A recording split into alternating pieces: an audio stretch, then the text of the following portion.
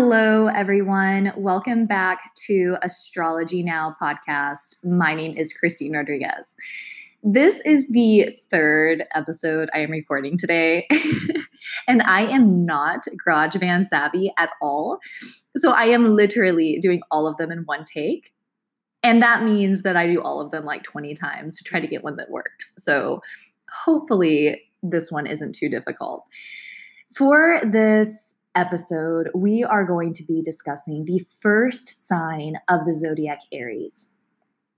Aries sun sign in Vedic astrology begins on April 14th and ends May 15th. So if you were born anytime during then, you know that your sun was in Aries. And sun being in Aries is actually really powerful because this is its exaltation point. Whenever the sun moves into the sign, it becomes exalted. This makes somebody who's really courageous and self-starting, innovating. They have a lot of passion. They want to start projects. They're very creative. They want to get at it. They're generally athletic. They like to move. And of course, Aries is in everybody's chart somewhere. So depending on where Aries is in your chart, which house it's in, how many planets are in Aries, you're going to be more or less of these qualities in different areas of life. And we can talk much more about that later on. But today I just want to simply talk about some general signs of Aries. They are led by the planet Mars. So when you think about Mars, it's like this Martian energy, right? It's the warrior. It's the go-getter.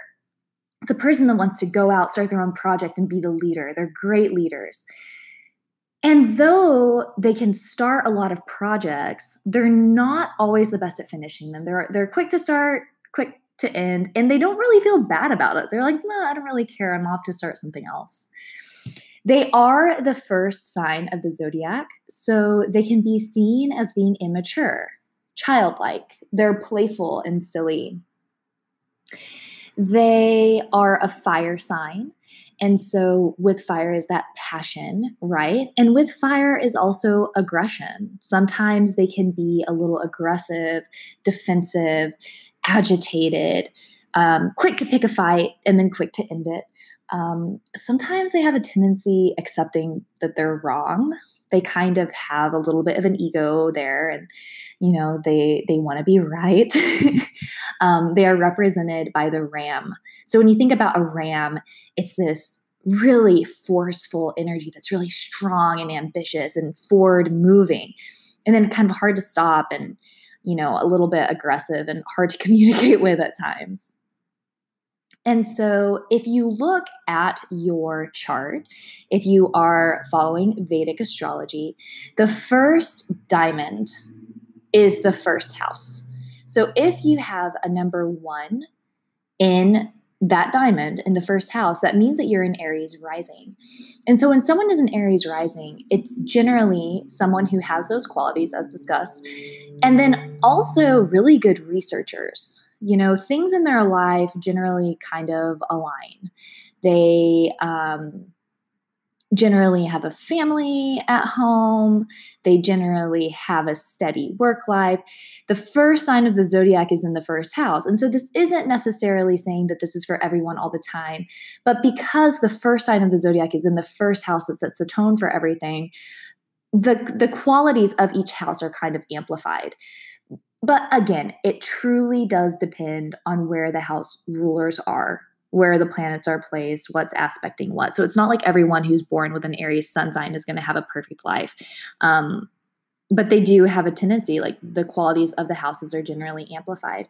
Again, good researchers, generally ambitious, athletic. If somebody has an Aries moon, they're generally very playful. There's a need for fun.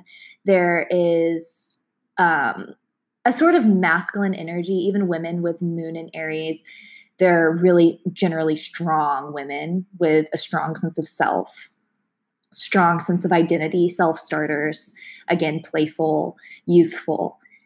And so that is really Aries in a nutshell. They're fantastic. If you have any questions about how many signs are in Aries, where Aries is placed in your chart, how Aries influences your life, because it influences all of us. You can email me at astrologynowpodcast@gmail.com. You can also book a personal reading with me at innerknowing.yoga. No.com, innerknowing.yoga. Thank you so much for listening. My name is Christine Rodriguez, and this is Astrology Now.